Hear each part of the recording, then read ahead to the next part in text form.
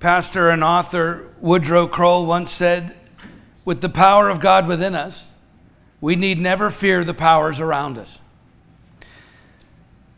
The truth is, the power of God cannot be measured, equaled, explained, or even contained. It is the voice that called creation into existence in Genesis 1. It is the wind that held back the sea until God's people crossed over to the other side in Exodus 14. The fire from heaven that consumed the wood and the stones and the dust and the water that was on the altar that Elijah rebuilt in 1 Kings 1. It is the shout of God's people that toppled the mighty walls of Jericho in Joshua 6. The strength in Samson, who killed 1,000 Philistines with nothing more than the jawbone of a donkey in Judges 15. It is the angel that shut the mouths of the lions in Daniel 6.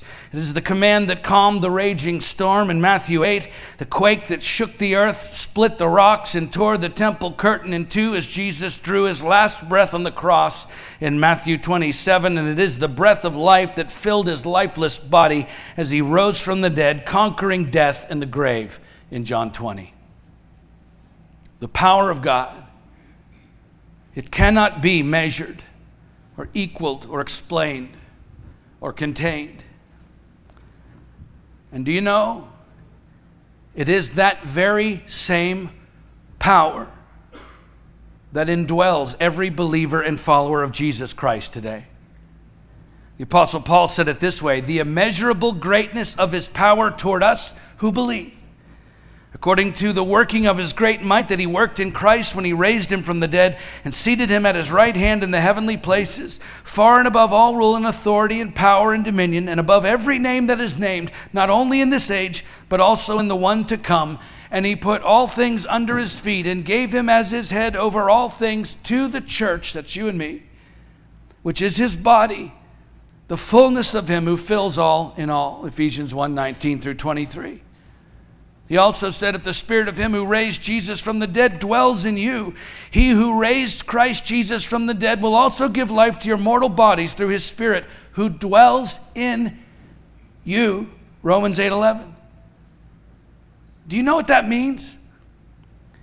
If you're a believer and follower of Jesus Christ, it means the power inside of you cannot be measured, equaled, explained, or contained.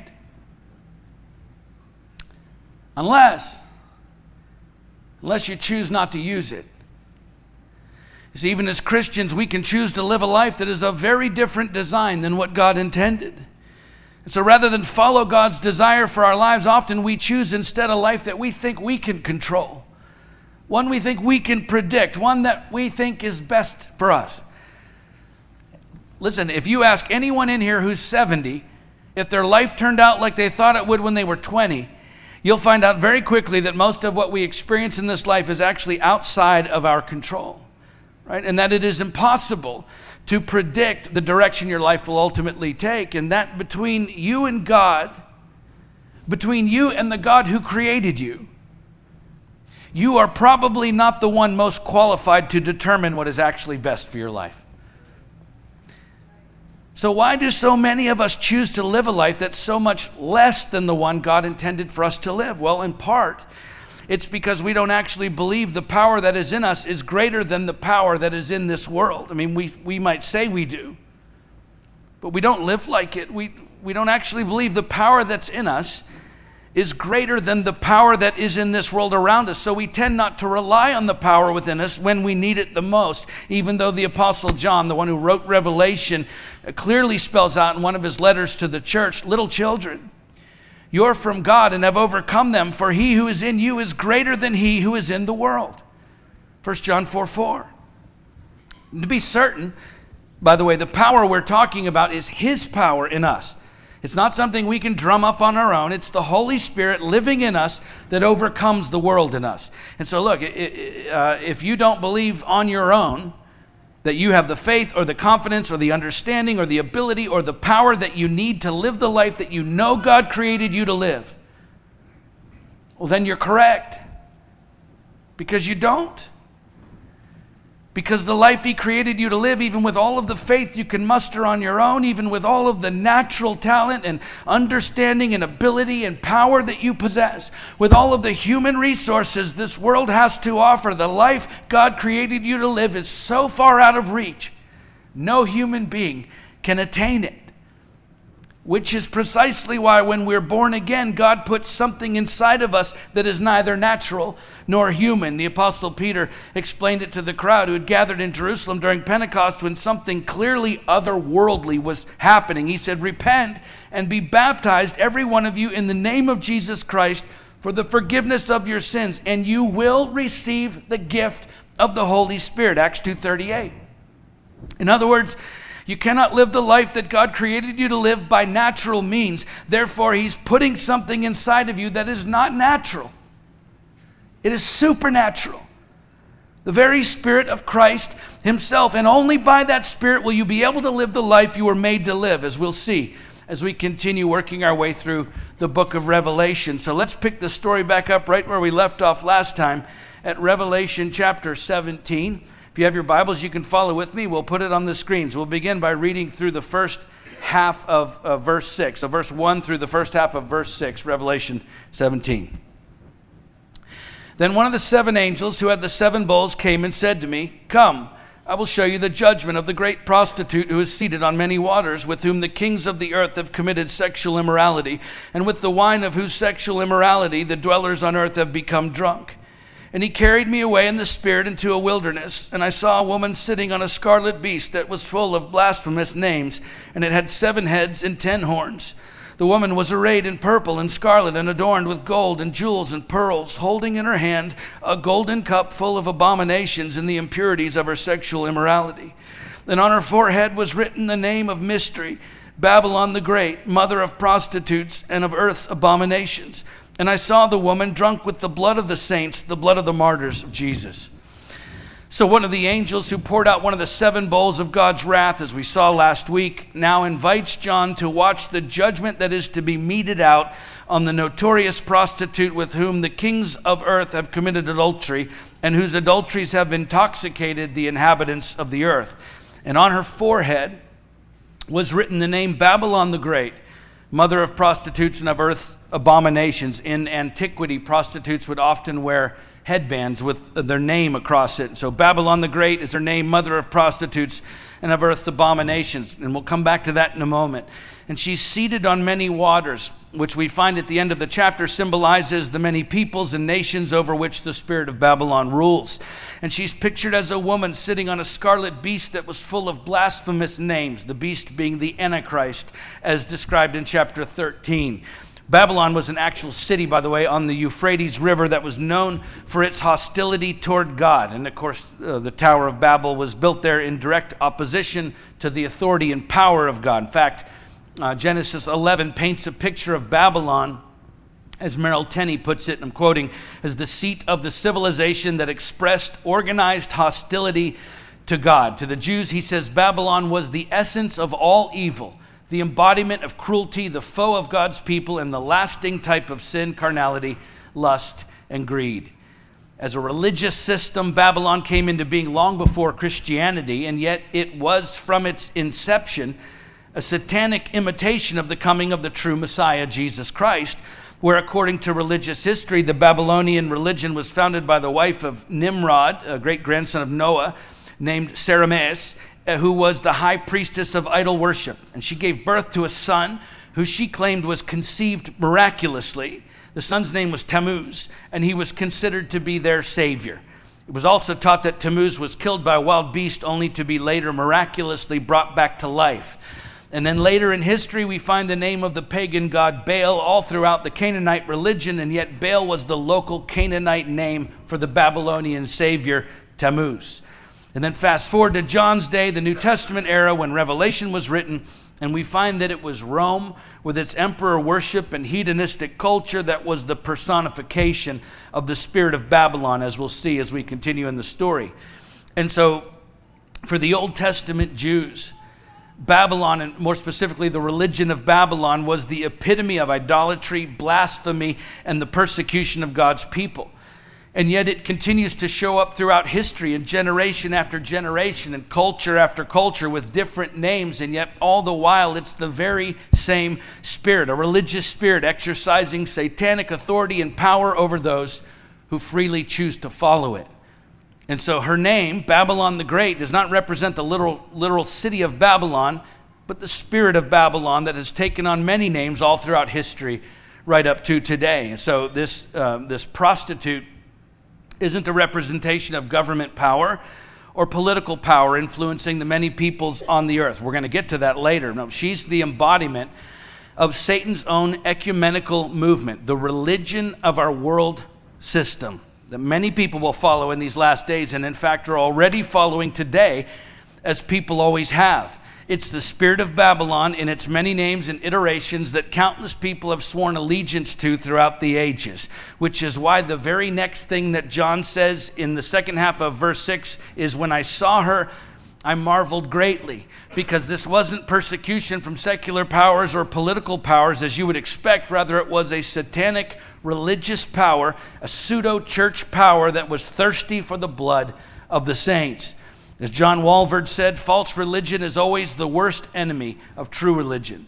And of course, if you study history at all, then you know some of the most vicious persecution ever carried out against Christians has been done in the name of the church. In the days when the Roman Catholic Queen Mary ruled in England, she was known as Bloody Mary. Some 288 Christians were burned at the stake for their unwavering stand for God's word between 1555 and 1558. And then the first of those martyrs was a man named John Rogers, who, as he stood chained to a stake, as the fire rose around him up to his legs and then up to his shoulders, he rubbed his hands in the flames as if he were washing his hands in cold water. Then he lifted his hands to heaven and held them high until he was completely consumed by the fire. He went to the stake with such calm and dignity that the French ambassador wrote that he went to his death as if he was walking to his wedding. That's a quote. His courage was so evident that the huge crowd burst into applause when they saw him walking to the stake. Donald Barnhouse said, "We find in the course of church history that one of the deadliest marks of ecclesiastical corruption is the lust for temporal power." Okay, this is what John was witnessing in the last days, the rise of religious power that in the last days will directly oppose and attempt to devour the people on the earth, including God's people. Which is why it's so important that we understand and recognize now the difference between a religious spirit and the Holy Spirit at work in our own lives. Okay, because religious behavior and righteous behavior are not always the same thing. Being religious and being Christ-like are not always the same, right? Okay, just because something is religious doesn't make it righteous. Often it's quite the opposite. In fact, you know, the majority of the people who refused to follow Jesus when he was on the earth were religious people. The men and women who grew up going to the synagogue and learning all about God. And so the very people who should have been flocking to him were instead rejecting the Messiah without even realizing it, because they were more committed to and familiar with the religious culture they'd grown up in than they were committed to and familiar with the actual Word of God. They'd practiced and preached their religious traditions and doctrines for so long, they could no longer distinguish between what was religious and what was righteous, even when those two things were worlds apart. And if we're being honest, we do the same thing today. I shared this story several years ago. I think it's worth repeating. I was in seminary in Europe years ago, and it was not uncommon for the students, and keep in mind, this is grad school for preachers, so it's a bunch of middle-aged pastors and missionaries when I say students. And it was not uncommon, after a long day of classes and lectures and research, for many of the students and even some of the professors to head down to the local pub for a pint of beer and some legitimately incredible conversations about Jesus and biblical theology. That was normal there. And although this was a British university, there were students there from all over the world, including some from very different religious contexts, like the American Bible Belt and parts of Asia and some of the African cultures and others as well, where alcohol and Christianity have historically been viewed as mutually exclusive, like they don't mix. And interestingly, there were questions raised by some of the non-European students at times to the British students to the effect of, how do you reconcile following Jesus and drinking alcohol? Like, how can you call yourself a follower of Christ and sit here and drink a beer? And it would spur what were actually some really great conversations.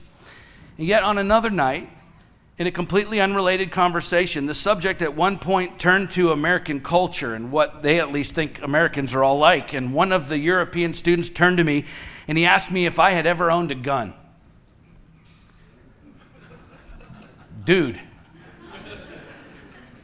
I said, are you serious? He said, yes. I said, well, yeah, I probably own enough guns to overthrow a small government like yours. Which I thought was a good joke. But with complete sincerity and not laughing at my joke at all, this pastor, who by the way is a friend of mine now and who loves Jesus as much as I do, asked me, how can you claim to be a follower of Christ and own a gun? Which led to another great conversation. But you get the point, right? Sometimes we confuse, probably more often than we realize, we confuse religious traditions that are based on religious culture with the actual teachings of God's Word until we end up focused on doctrines that aren't even in the Bible. And what's worse is the fact that we can become so committed to our religious traditions and culturally based doctrines that we think we're pointing people to Jesus when all we're actually pointing them to is man-made religion. Which is worse, by the way, than having no religion at all because of how easy it is for people to confuse being religious with being righteous. Listen, Jesus continually pointed the religious people of his day back to God's word and away from the religious culture they had actually placed their faith in. And in the end, some followed him while many others didn't. But you can be sure of one thing. The people who chose not to follow Jesus believed with all sincerity, with all their hearts, they believed that what they were doing was right. By not following Jesus, they were convinced they were right, that they were righteous. Now look, as believers, I don't think we wake up in the morning and decide to live our lives that day outside of the perfect will of Christ. I just think sometimes we believe we're right because we've been told we are by our religious church culture, when in reality, God may be calling us to something very different than the church traditions we grew up in. Which means being willing to make changes in your own life, even at the peril of some of those long-held religious traditions, because the further, and this is the point, the further down this road we go, the stakes are getting higher. When Jesus was preaching the Sermon on the Mount, he said, not everyone who says to me, Lord, Lord, will enter the kingdom of heaven. He's talking about the end of days. But the one who does the will of my Father who is in heaven, on that day many will say to me, Lord, Lord, did we not prophesy in your name and cast out demons in your name and do many mighty works in your name? And then will I declare to them, I never knew you. Depart from me, you workers of lawlessness, Matthew 7:21 through 23. You understand, he wasn't talking to atheists or agnostics or universalists or pluralists or people from other religions. No, Jesus was talking about people who profess to be Christians. Did we not prophesy in your name and cast out demons in your name and do many mighty works in your name? These are religious people who think they're righteous people when in fact they are lost. We are so confused, by the way, in our culture. We conflate sincerity and integrity. Those are two completely different things. Just because you're sincere about something doesn't mean you have integrity about that thing. Do you understand the difference? Someone can be very sincere and have no integrity at all. You could be sincere about anything. These people talking to Jesus are as sincere as they can be. He's describing the same people here who John is seeing in this vision in Revelation. People who call themselves Christians and yet they've become drunk on the religious spirit of Babylon while believing they're following Jesus because of their religious behavior. In Mark 7:9, Jesus said to the scribes and Pharisees, the most religious people of his day, you have a fine way of rejecting the commandment of God in order to establish your tradition. And it goes both ways, by the way. This religious spirit, it's far-fetched as it may seem, as far removed as it may seem from us today. Just look at what's happening in our world right now, even in some elements of the church, where it doesn't so much matter specifically what you believe As long as you believe in something and you're sincere in those beliefs, then your religious behavior, your adherence to some form of spirituality is considered Christ-like behavior. It's the ever-increasing casual disregard for the truth of God's word that is acclimating people to the seduction of a false religion that will prostitute itself to many people in the last days who cannot recognize the difference between the Holy Spirit at work in their lives and a religious spirit at work in their lives. Which is why each new day, it's so important that we learn to rely not on religious power, but on His power in us, which, by the way, deepens our relationship with Him. Because listen, religion without relationship is a recipe for disaster every single time. A.W. Tozer said, 100 religious persons knit into a unity by careful organization do not constitute a church any more than 11 dead men make a football team. Let's keep reading. The second half of verse 6 through verse 14. When I saw her, I marveled greatly. But the angel said to me, why do you marvel? I will tell you the mystery of the woman and of the beast with 7 heads and 10 horns that carries her. The beast that you saw was and is not and is about to rise from the bottomless pit and go to destruction. And the dwellers on earth whose names have not been written in the book of life from the foundation of the world will marvel to see the beast, because it was and is not and is to come. This calls for a mind with wisdom. The 7 heads are 7 mountains on which the woman is seated. There are also 7 kings, 5 of whom have fallen. One is, the other has not yet come. And when he does come, he must remain only a little while. As for the beast that was and is not, it is an 8th, but it belongs to the 7, and it goes to destruction. And the 10 horns that you saw are 10 kings who have not yet received royal power, but they are to receive authority as kings for 1 hour, together with the beast. These are of one mind, and they hand over their power and authority to the beast. They will make war on the Lamb, and the Lamb will conquer them. For he is the Lord of lords and King of kings, and those who are with him are called and chosen and faithful. So again, the beast here is the Antichrist, and the prostitute is riding on the back of the Antichrist system for this world. And so just as tyrants and dictators have always used religion as a tool to accomplish their purposes, such is what we see happening here. And the 7 heads, which are the 7 mountains, is probably a reference to Rome and the papacy, although we don't know that for certain. But Rome was well known as the city on 7 hills. And at the very least, I find it compelling that there have been tendencies within Roman Catholicism to facilitate the formation of a one-world religion before. We've seen it even in modern history. Those of you who are my age or older will remember when Pope John Paul II organized in October of 1986, he was making strides to gain the approval of and partner with other anti-Christian false religions. And so they organized a prayer gathering, they called it, that included Christians, Muslims, Jews, Buddhists, and others. And Pope John Paul II told participants that their efforts were, and I'm quoting here, he said, they're unleashing profound spiritual energies in the world. I'm sure they were. And bringing about a new climate of peace. The Pope then pledged that the Catholic Church intends to share in and promote such ecumenical and interreligious cooperation. The Catholic Review commented on this and said, the unity of religion promoted by the Holy Father, Pope John Paul II, and approved by His Holiness, the Dalai Lama, is not a goal to be achieved immediately, but a day may come when the love and compassion which both Buddha and Christ preached so eloquently will unite the world in a common effort to save humanity from senseless destruction and lead toward the light in which we all believe. Okay, so as we've talked about in previous chapters, we can't say for certain who the Antichrist represents in our modern era, but we can certainly see the Antichrist spirit at work, fast at work in our culture today. Moving along, there are also 7 kings, 5 of whom have fallen. One is, the other has not yet come, and when he does come, he must remain only for a little while. Again, we can't say with certainty who these statements are a reference to, but it's quite possible, if not likely. John's referring to the 5 world empires before his day. So Egypt, Assyria, Babylonia, Medo-Persia, and Greece as the 5 whom have fallen. And then the one is being a reference to the world empire of John's day, which of course is Rome, with the other which has not yet come being a reference to the one world empire that is to come in these last days. As for the beast that was and is not, It is an eighth, but it belongs to the seven, and it goes to destruction. In other words, he's of the seven in the sense that he shares characteristics with all previous world empires. Remember, we talked about a few weeks ago, there have been antichrists in every generation because the enemy doesn't know when the end is going to come. So he has someone prepared in every generation. He's of the seven, and so he shares these characteristics with all of the previous world empires, but his fate is clear.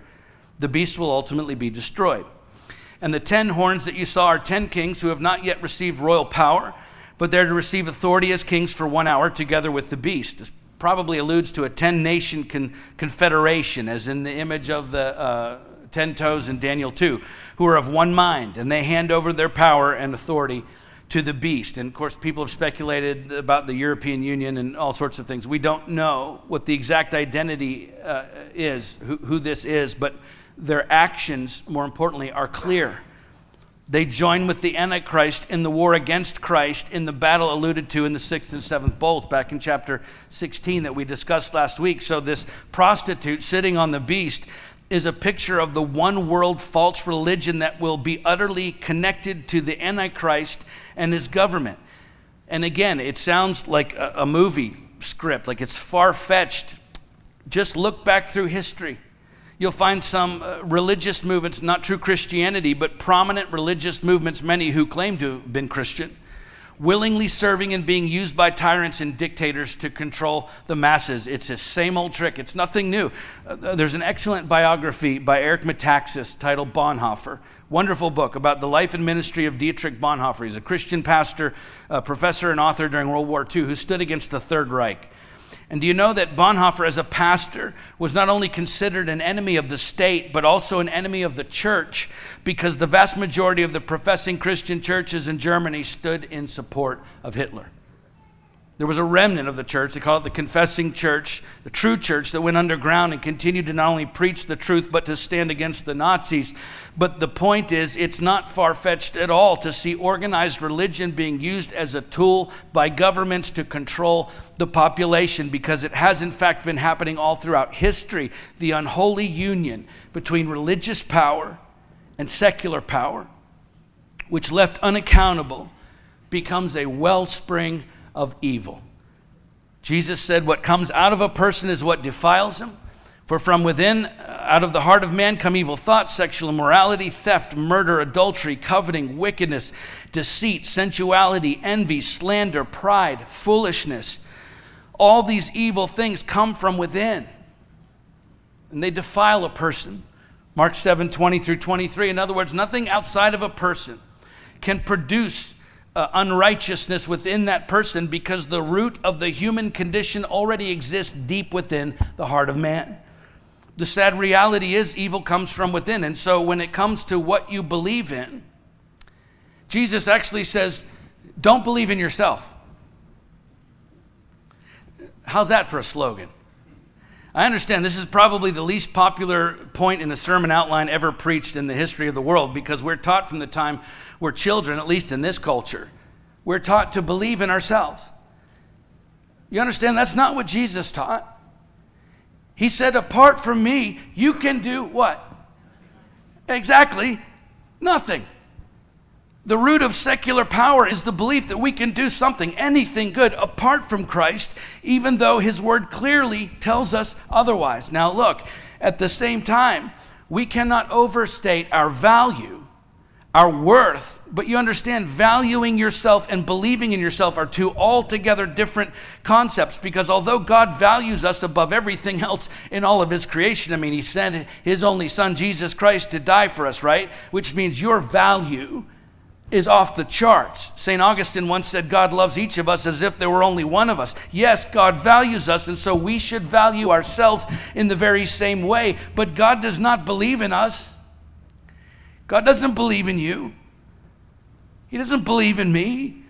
It's why we needed him to send us a Savior, because we needed someone we could believe in. The Apostle Paul said, by grace, you've been saved through faith, and this is not your own doing. It's the gift of God, not a result of works, so that no one may boast. Ephesians 2:8-9. So to value ourselves is to honor Christ's sacrifice, the price that he paid for us, But look, to believe in ourselves is to dishonor his sacrifice, because if we can believe in ourselves, then we don't need to believe in him. Author Rebecca McLaughlin wrote, "To be a Christian is to acknowledge your utter moral failure and to throw yourself on the mercy of the only truly good man who ever lived."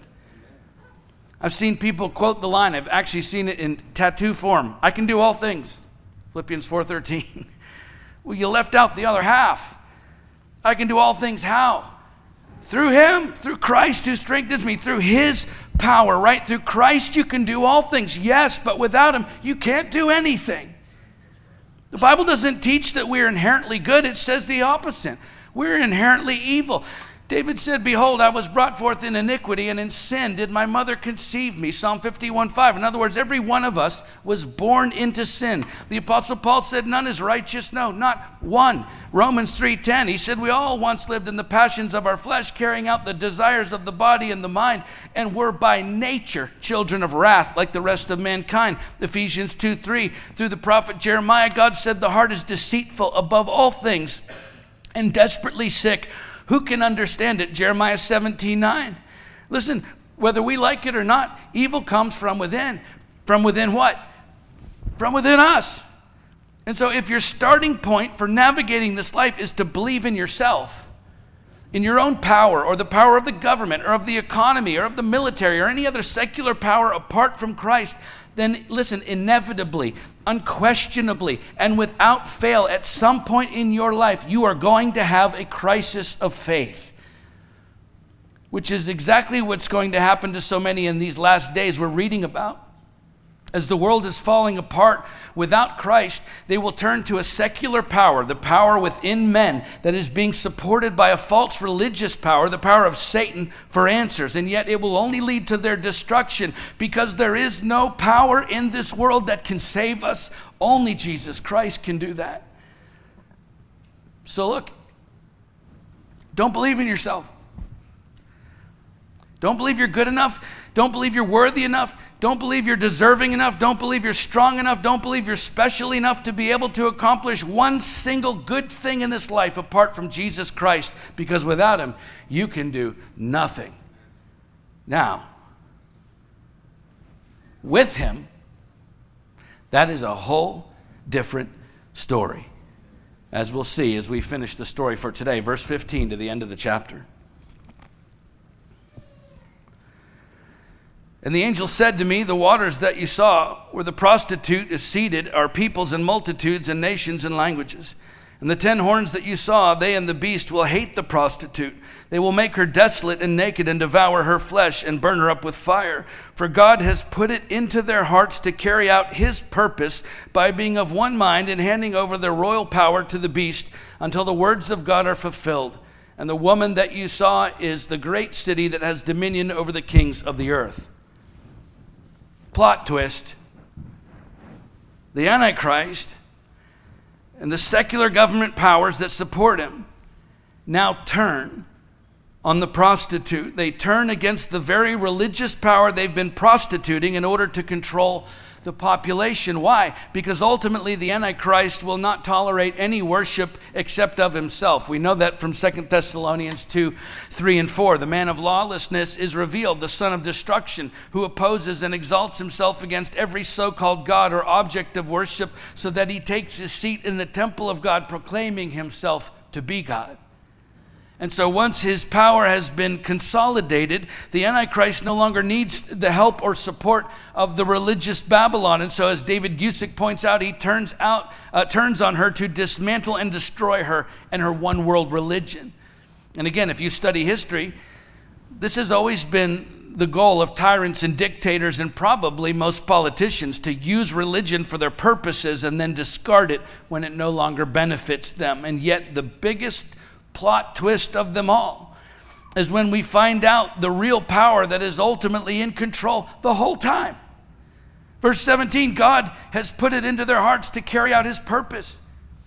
You see, he lets the world have exactly what it's been asking for, godless religion and godless rulers, and yet he's accomplishing his purposes through it all. As we saw back in verse 14, they will make war on the Lamb, and the Lamb will conquer them, for he's the Lord of lords and King of kings, and those with him are called and chosen and faithful. You see, at the end of the day, there's only one power that ultimately rules over all of creation and all of eternity. It isn't a religious power, and it isn't a secular power. It is God's power. And of all people, we, the church, we should understand that. And yet, if you look at how Christians in our culture are trying to better their lives, and of course we all want to better our lives, by the way, everyone does. Believers, unbelievers, it doesn't matter. Everyone wants to better their life, to move forward, to progress in one way or the other, because that's the way God hardwired us. So there's nothing wrong with that. But if you look at how Christians in our culture are trying to do that, right, to live a better life tomorrow than the one they're living today, by and large, we're pursuing all of the exact same things that non-Christians are pursuing to try and make that happen, and so our lives end up looking exactly like theirs do. It's trying to work our way along God's plan for your life without relying on God to get you there. But listen, Jesus didn't come to give you a better life. He came to give you a new life. One that operates not under your own power, but by his power in you. In other words, you cannot live the life God created you to live by natural means. Therefore, he's putting something inside of you that is not natural. It's supernatural. The very Spirit of Christ himself, and only by that Spirit will you be able to live the life you were made to live. But that means learning to wholly rely on something otherworldly, something inside of you and yet beyond your control, something that will lead you into and enable you to accomplish what would otherwise be impossible. It's living a life that is not only Spirit empowered, but Spirit dependent, which is, by the way, the part we don't particularly care for, because nobody really has a problem with receiving power or guidance from the Holy Spirit. It's the part where we have to completely rely on that power and guidance every single day. That's the part we tend to resist. And so we go through life believing in Jesus while exercising a certain amount of autonomy over his Spirit within us, because while believing in him doesn't really cost us anything, if we're being honest, actually relying on the supernatural guidance and power of his Spirit for every single moment of your daily life, well, that'll cost you everything. Make no mistake, that's the price of admission for the disciple of Christ who actually chooses to pursue the life you were created for. I'm not talking about salvation. That's a free gift. No, we're talking about people who are already saved who then decide to actually live as God designed them to, which I think may be far more rare than we realize. Because living that way is an ongoing daily submission to the supernatural guidance and power of the Holy Spirit at work within you. And it comes with both great rewards and at a great cost to you personally. I'll just tell you, at times it will utterly wreck your plans. It will humiliate every ounce of pride left in you. And yet at the same time, it will satisfy your soul in ways you never imagined possible. And it happens to be the only way to carry out God's perfect will for your life. You understand, there is no other way.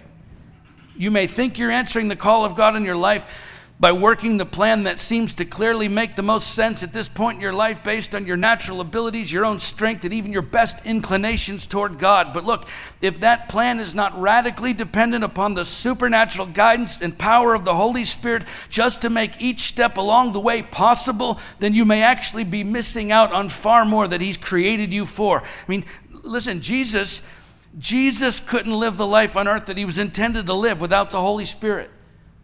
And neither can we. It's all through the Gospels and Hebrews and Romans, Jesus' own reliance on the Holy Spirit. So honestly, if Jesus couldn't do what he came here to do without the Holy Spirit, what makes us think we can?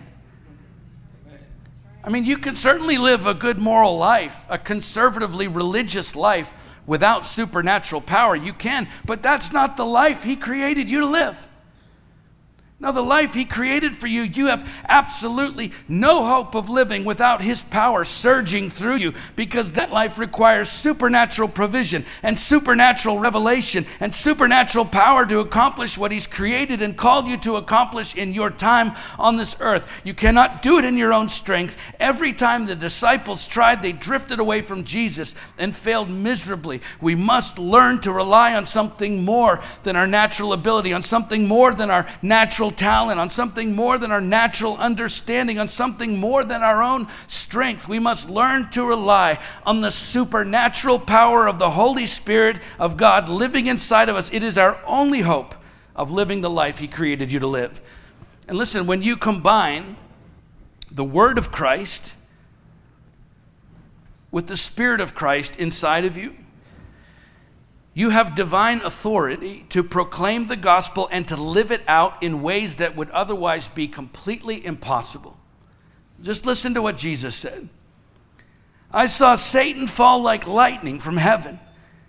Behold, I've given you authority to tread on serpents and scorpions and over all the power of the enemy, and nothing shall hurt you. Luke 10:18 and 19. Based on the proclamation of the gospel, he said, on this rock I will build my church, and the gates of hell shall not prevail against it. I will give you the keys of the kingdom of heaven, and whatever you bind on earth shall be bound in heaven, and whatever you loose on earth shall be loosed in heaven. Matthew 16:18 and 19. He said, if two of you agree on earth about anything they ask, it will be done for them by my Father in heaven. For where two or three are gathered in my name, there am I among them. Matthew 18:19 and 20. He said, these signs will accompany those who believe.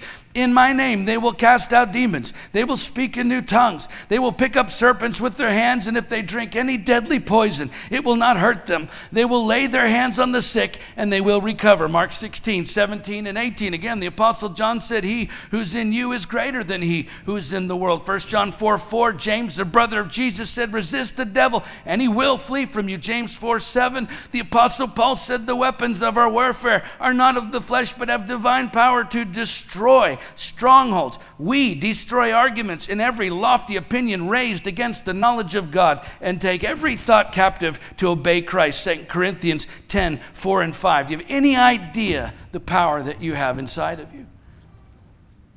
William Barclay said, the tragedy of life and of the world is not that men do not know God. The tragedy is that knowing him, they still insist on going their own way. You understand? Anyone can read the Word of God, but only those who have the Spirit of God inside of them can proclaim it and live it with authority and power, because it comes out of the substance of our identity in Christ and our own experience with him as we learn to rely on his Holy Spirit within us. The power of God, the very same power that indwells every believer and follower of Jesus Christ today. Listen, it cannot be measured, equaled, explained, or contained. Unless, of course, you choose not to use it. And look, as the curtain closes on this final age of the earth, the only people who will be able to endure what is coming will be those who have learned to utterly rely on the Spirit of Christ within them. And yet, you understand, the time to learn that isn't then. It's now. Let's pray.